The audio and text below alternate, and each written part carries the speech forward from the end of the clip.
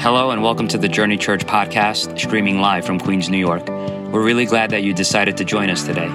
Whether you're a member, attend regularly, or this is your first time with us, we want to let you know we appreciate you. We hope you're encouraged by this week's message. Well, hey everybody, welcome to the Journey Online, and let me just say happy Mother's Day to all the moms out there who are watching. I want you to know, moms, we are grateful for you, we honor you, and we celebrate your influence and impact over our lives. And so today is your day. In fact, in the chat, let's give it up. Praise hands or something for all the moms out there. Happy Mother's Day. Now, my name is Mike, and I'm the lead pastor here, and I'm grateful for you to be joining in with us today. And I want to encourage you, I know it's Mother's Day, but after the service, join us via Zoom in our community groups. It's been a great time for us to connect with each other, to deepen some of the words that we hear in the message. And the best part about it is it's only for 15 to 20 minutes long. So the hosts, they're going to put a link in the chat for you to join. I would love to see you there at our Zoom group. Now, today, we're kicking off a brand new teaching series called Bless This Mess: How to Survive Parenting in the 21st Century. Now, let's face it, this pandemic has changed a lot of our lives, but none more so than the area of parenting and what it means to raise a healthy family. And so over the next 4 weeks, we're going to talk about the family, how we together can build a God-honoring home. But I love the title of this series, Bless This Mess. Because let's face it, sometimes families, parenting can feel like a mess. I remember the time that Blake was born 10 years ago when Danielle let me know that her water broke. And so we rushed to the hospital. Oh my goodness, this is it. This is the moment we've been waiting for. We pack all of her stuff, rush her to the hospital. I forgot to pack my stuff. And so we're just kind of sitting there waiting for Blake to come. And we waited and we waited and we waited. The entire labor process took 18 hours for Blake to finally arrive. And I'll never forget, Blake finally arrived, and we were so excited to meet him. And then finally, it was the day to drive him home. Now, you never forget when your firstborn is born, because you are kind of like terrified of all outside circumstances. If you know anything about me and my driving capabilities, you know that I like to kind of push the buttons a little bit, or the limits, when it comes to driving the speed limit. Anybody with me? That speed limit is not really meant to be a limit. It's meant to be a gauge of how fast we're supposed to be going. Am I right? Well, when I'm driving home from the hospital with Blake in the car for the first time, I'm telling you, I was going 20 miles an hour. I went all the back roads, no highways home. I was terrified that I would get into an accident and our son wouldn't make it home. Then we finally get home, and the dog greets us, and he's smiling and he's happy. And I notice on his side, he's got a tick that was inside him. And so now I drop off Blake and Danielle. Now I got to rush to the vet, and then I got to be with the vet for about 2 hours, finally get home. Blake is up and he's cranky. And I'll never forget it. The first morning that we were home, I woke up, looked at my watch, and it said 11:30 in the morning. And I did a quick facepalm of, oh my goodness, what is this life that we have now? And I remember thinking, is this what it's always going to be like? Well, fast forward to 4 years ago, almost 5 years ago now, when Landon was born. And when Danielle told me, I think it's time and I think we're going to be in labor, well, we remembered back to Blake. Blake took 17 hours to enter the world. And so we kind of took our time. We're home. We're talking to Danielle's mom. I'm online paying all the bills and doing all the stuff. We're calling all of our families. And then we get to the hospital and Landon is ready. Blake took 17 hours to be born. Landon took 45 minutes. It was nuts, right? And so bless this mess. How do we survive parenting in the 21st century? Now, as we begin, for those of you who are watching, I want you to give me some participation in the chat, all right? Let me know that you're with me, but here it goes, all right? I want to ask a question. How many of you deeply would love to have your homes and your families to be blessed. How many of you would say, that's my prayer, that's my hope? I want our family, our children to grow up and to be blessed. Give me a thumbs up in the chat. Raise your hand. Come on, give me some love in the chat. Let me know that you're watching with me. Now, I know some of you, you're not commenting in the chat. And so I got to assume that if you're not commenting, then you don't want your family to be blessed. Am I right? No, right? Of course we all do. We all would love to see our homes and our families blessed. But when you look at most families today, I'm willing to bet that the first thing that comes to your mind is not the word blessed, right? I mean, when we look at so many families today, rather than say, wow, that family is blessed, more often we say, their family's struggling, right? Or I heard their marriage is on the rocks, or raising kids is more difficult than we thought, or financially we're living paycheck to paycheck, right?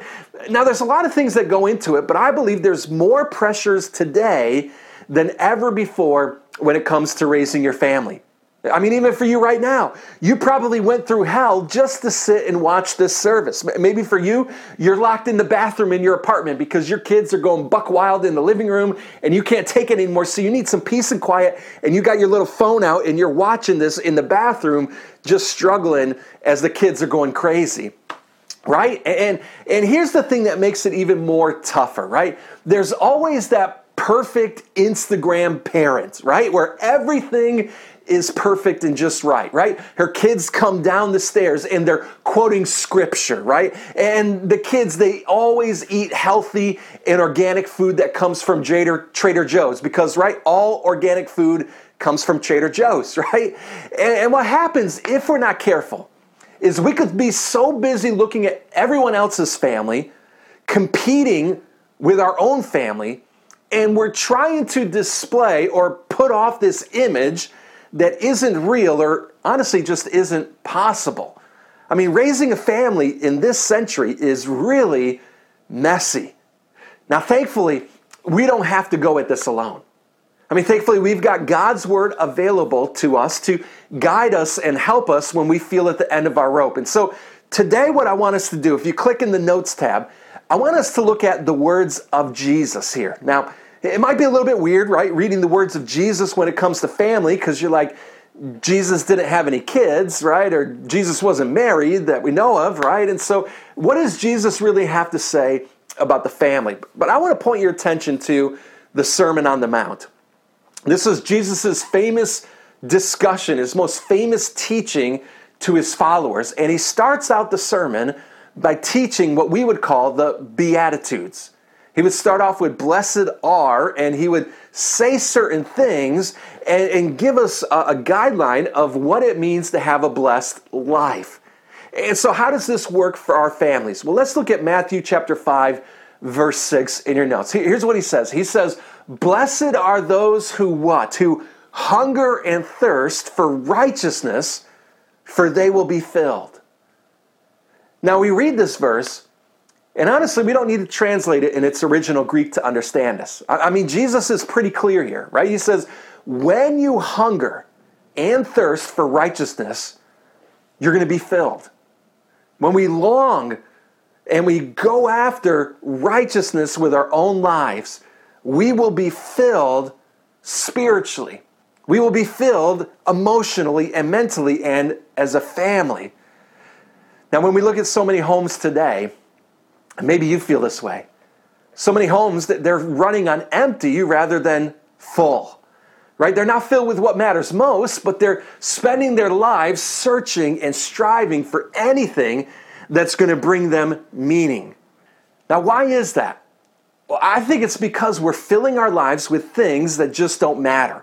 We're not as blessed as we could be, as how Jesus talked about, because we're not hungering and thirsting for righteousness or right living or doing the right thing in the right way to please God and by the way that we live. And so here's a question that I want to ask you today. And I want to dare you for a moment to be 100%, right? To be honest and transparent with yourself, all right? Here's the question. In your home, what is it that you're hungering for?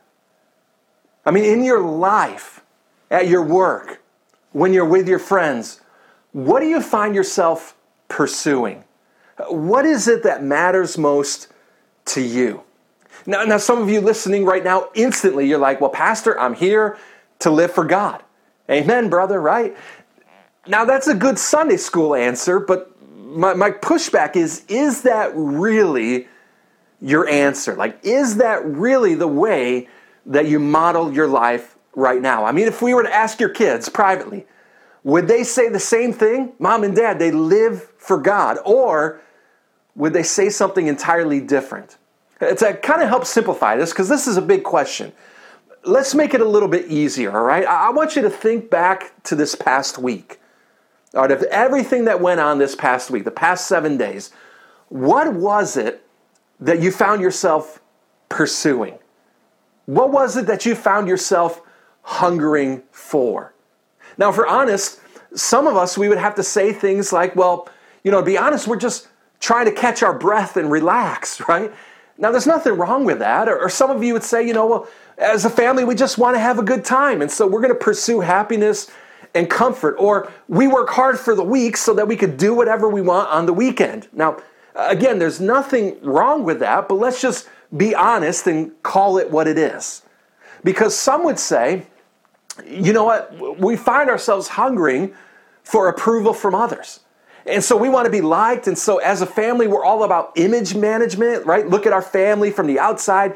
Look at the way we dress. Look at our apartment. Look at the car that we drive. Look at the way that we walk into church. Don't we look like that Christian family, right? And you might be picture perfect on the outside, but nobody knows that you were cursing and yelling in the apartment 10 minutes ago, right? But for some, the very thing that you pursue might be the moment. Right? The moment, whatever it is that you're pursuing, whatever the moment means for you. Maybe for you, the moment means more money. Maybe the moment means getting a house out in the suburbs. Maybe the moment means that your elementary kid is the student of the year, or that your kid is going to be a star athlete. And so you're the soccer parents and you shuttle them from league to league. As a family, what is it that you find yourself hungering and thirsting for?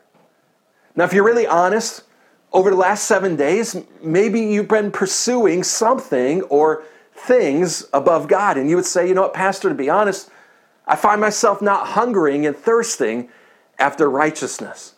So what do we do when we realize that we're hungering after the wrong things? What do we do when we have an appetite for the things that don't satisfy and the things that aren't best for our lives? How do we go about changing this? Well, in your notes, I want to give you a few tips that I've seen work, not just in our family, but also from serving in ministry the past 16 years and watching families interact with each other. And so I want to give you some tips. But first, I want to begin with what I can guarantee does not work. All right, so what does not work when it comes to raising a family? First thing in your notes that you're going to see that doesn't work is legalistic Christianity. Legalistic Christianity.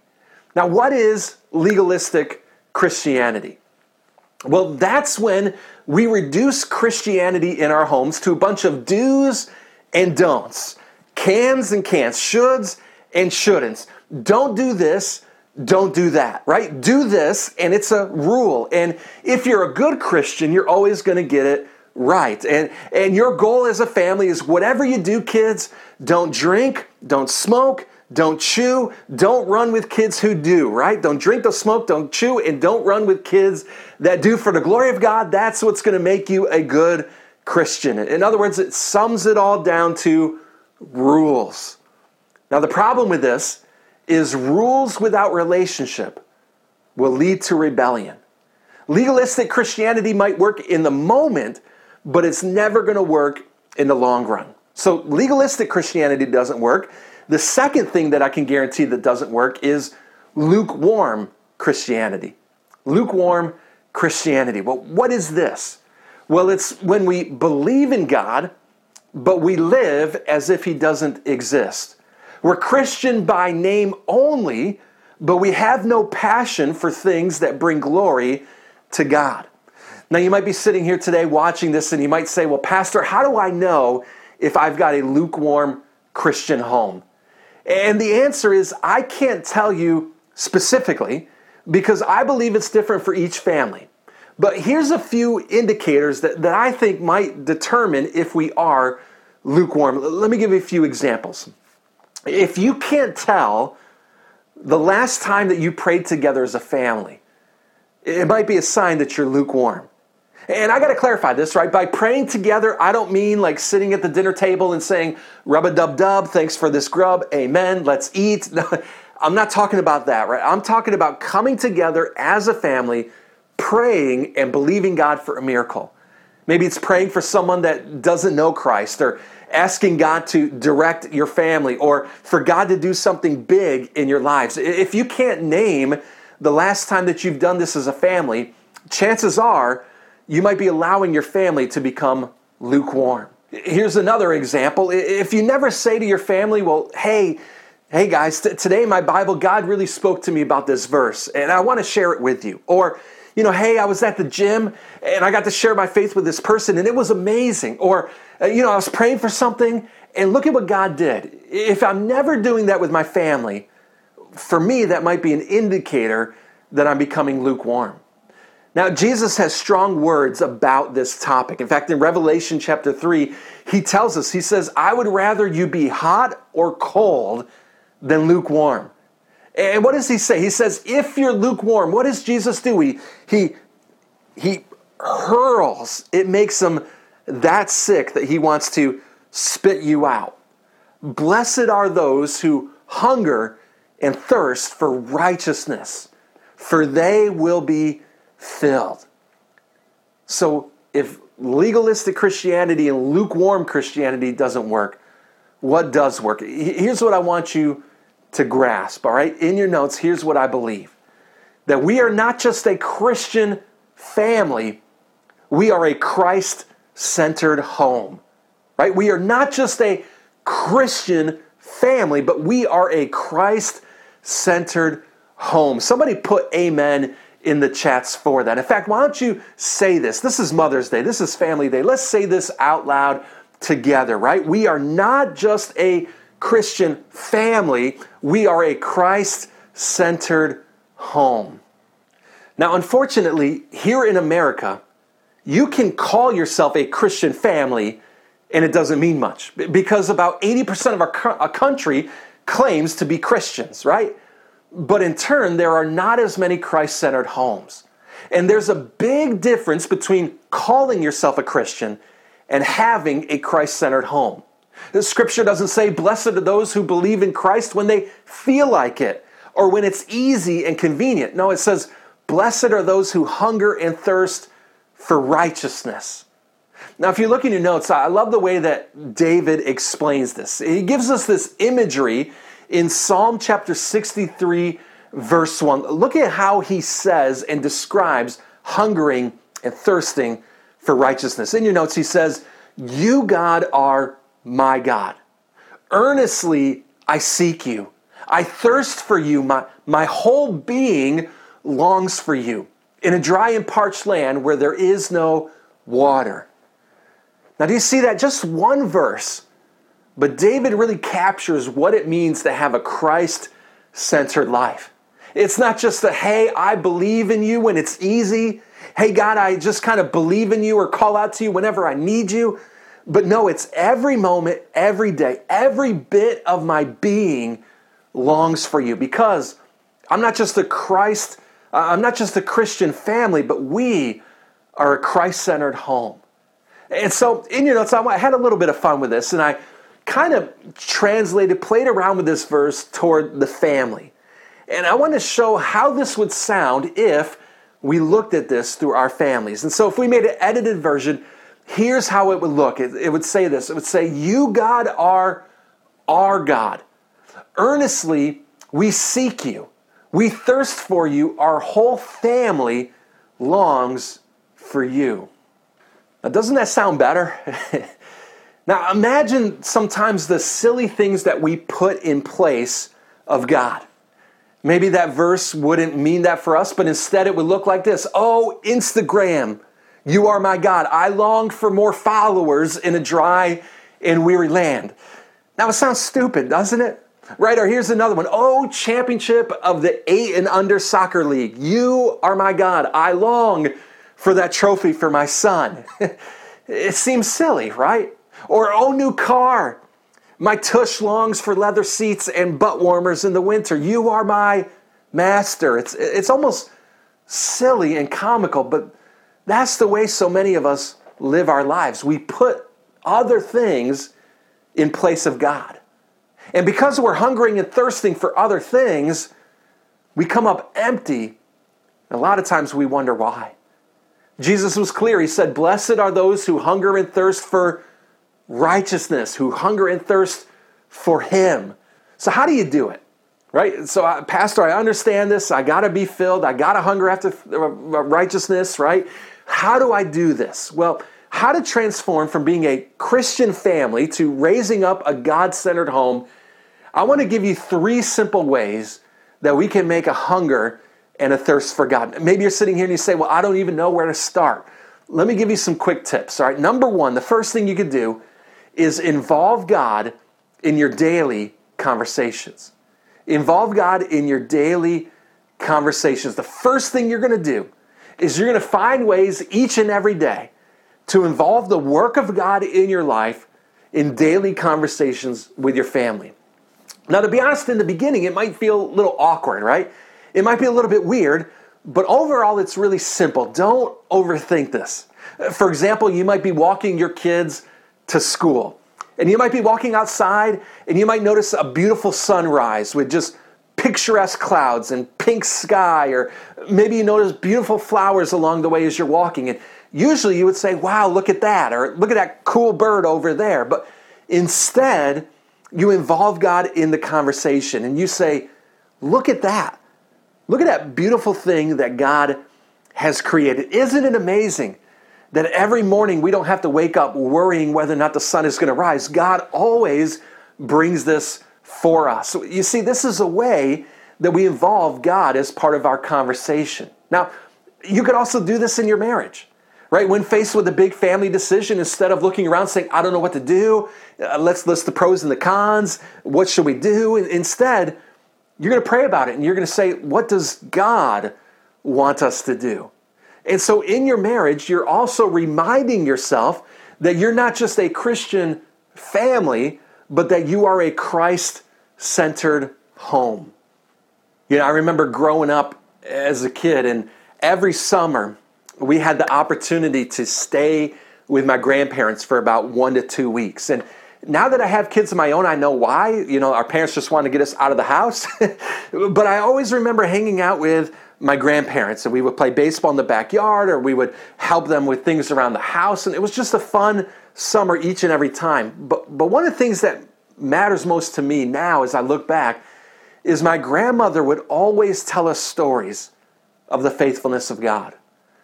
For example, she would tell us stories of when my great-grandmother, her mother, was simply walking by a street and heard music from a church nearby, wondered what it was, and she walked into that church and gave her life to Christ that day. She was the beginning of the family tree of giving our lives to Christ.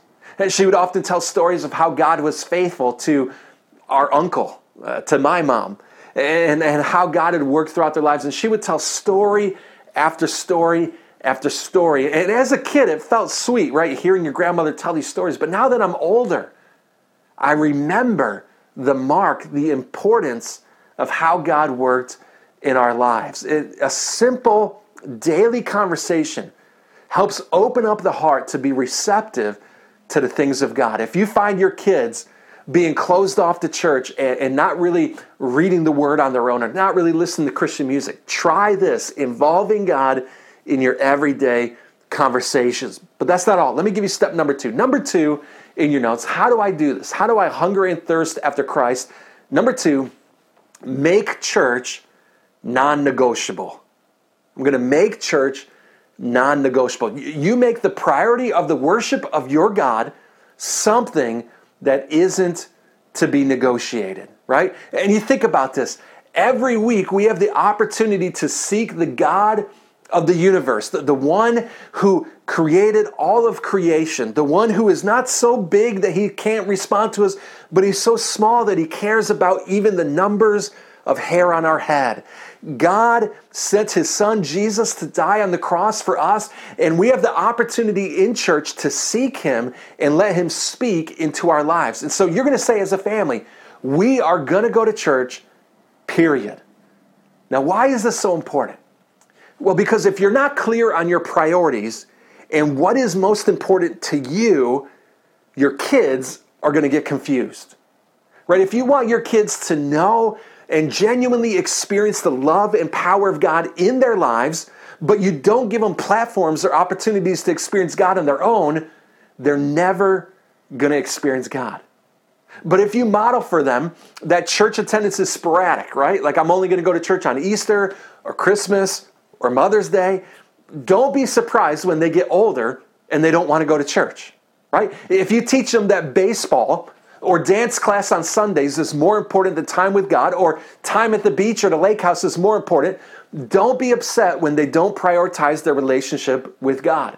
So mom and dad, you've got to lead the way on this one. Make church non-negotiable. Number 3 in your notes. Show how seeking and serving God is fun. Show them how seeking and serving God is fun. I remember a few years ago, I had to lead a servant evangelism project for our church. And many of you guys know what servant evangelism is, but what it is, or what we used to do, is we would go at key subway stops and we would hand out granola bars and invite cards to our church for about an hour, 2 hours, and interact with people, pray with them if they needed that, and invite them to church. And so on this one particular day, I had Blake with me. And in the beginning, I was like, Blake, you got to come with me. We're going to do this. And he was kind of mopey, like, oh, I don't want to go. I don't want to do this. How long is it going to be? And he would ask all these questions. But it was amazing when Blake got to be there. And the first card he hands out, someone takes it. His eyes light up, and he just got alive. And I got to be honest, I was standing right next to him, right? So I'm handing him out. Blake is handing him out. Nobody's taking them from me because I look scary, right? And Blake is this young, harmless kid. So everyone, a crowd, is around Blake. And I'll never forget, right afterwards, Blake just said, man, Dad, this was so much fun. Now, sometimes we look at serving God, seeking after him, as being this dry, sterile, and boring thing. And if we approach it that way, don't be surprised if our kids do that as well. You've got to go outside the box a little bit. Show them how our walk with God is more than just about ourselves, that we can serve others and be the hands and feet of Jesus. Let them see on their own how much impact Christ could have over someone's life. So as we look at these things, there are 3 simple things to lead our family to the things of God. I mean, can you show your family that it's a blessing to serve God? I mean, of course, right? Can you make church a priority? Absolutely. Can you involve God in your everyday conversations? No doubt. And see, I love what Joshua here says at the end of his life. He has the chance to bring the entire nation of Israel together, and his parting words, he talks about the family. Chapter 24, verse 15, he says, then choose for yourselves this day whom you will serve. But as for me and my household, we will serve the Lord. You see, today you have the same choice. Choose this today. Choose today that you're going to be a Christ-centered home. It's not about being a Christian family. It's about putting Christ at the center of our homes. Don't worry about the past, about what you could have done or should have done or how you're going to live different. No, choose today to begin again, because it's never too late to become what God has called you to be. Let's shift away from being a Christian family and let's put Christ at the center of our homes. Amen? Let's take a moment. Let's pray. God, we thank you so much for this moment, this opportunity to remind ourselves that it's never too late to become all that you've called us to be. And as I look back at my own life when it comes to parenting my kids, I know that there are plenty of mistakes that I've made, plenty of choices that I've made that I wish I could go back and change. But God, we're not able to do that, but we can choose today with our present how to affect and change our future. And so God, in order to have a Christ-centered home, it starts with Christ-centered individuals. And so we take a moment right now and surrender our lives before you. Help us to realize and recognize the greatness, the goodness of who you are and all you've done for our lives, God. Help us to surrender and sacrifice to you today. And we ask all this in Jesus' name. And everybody said, amen.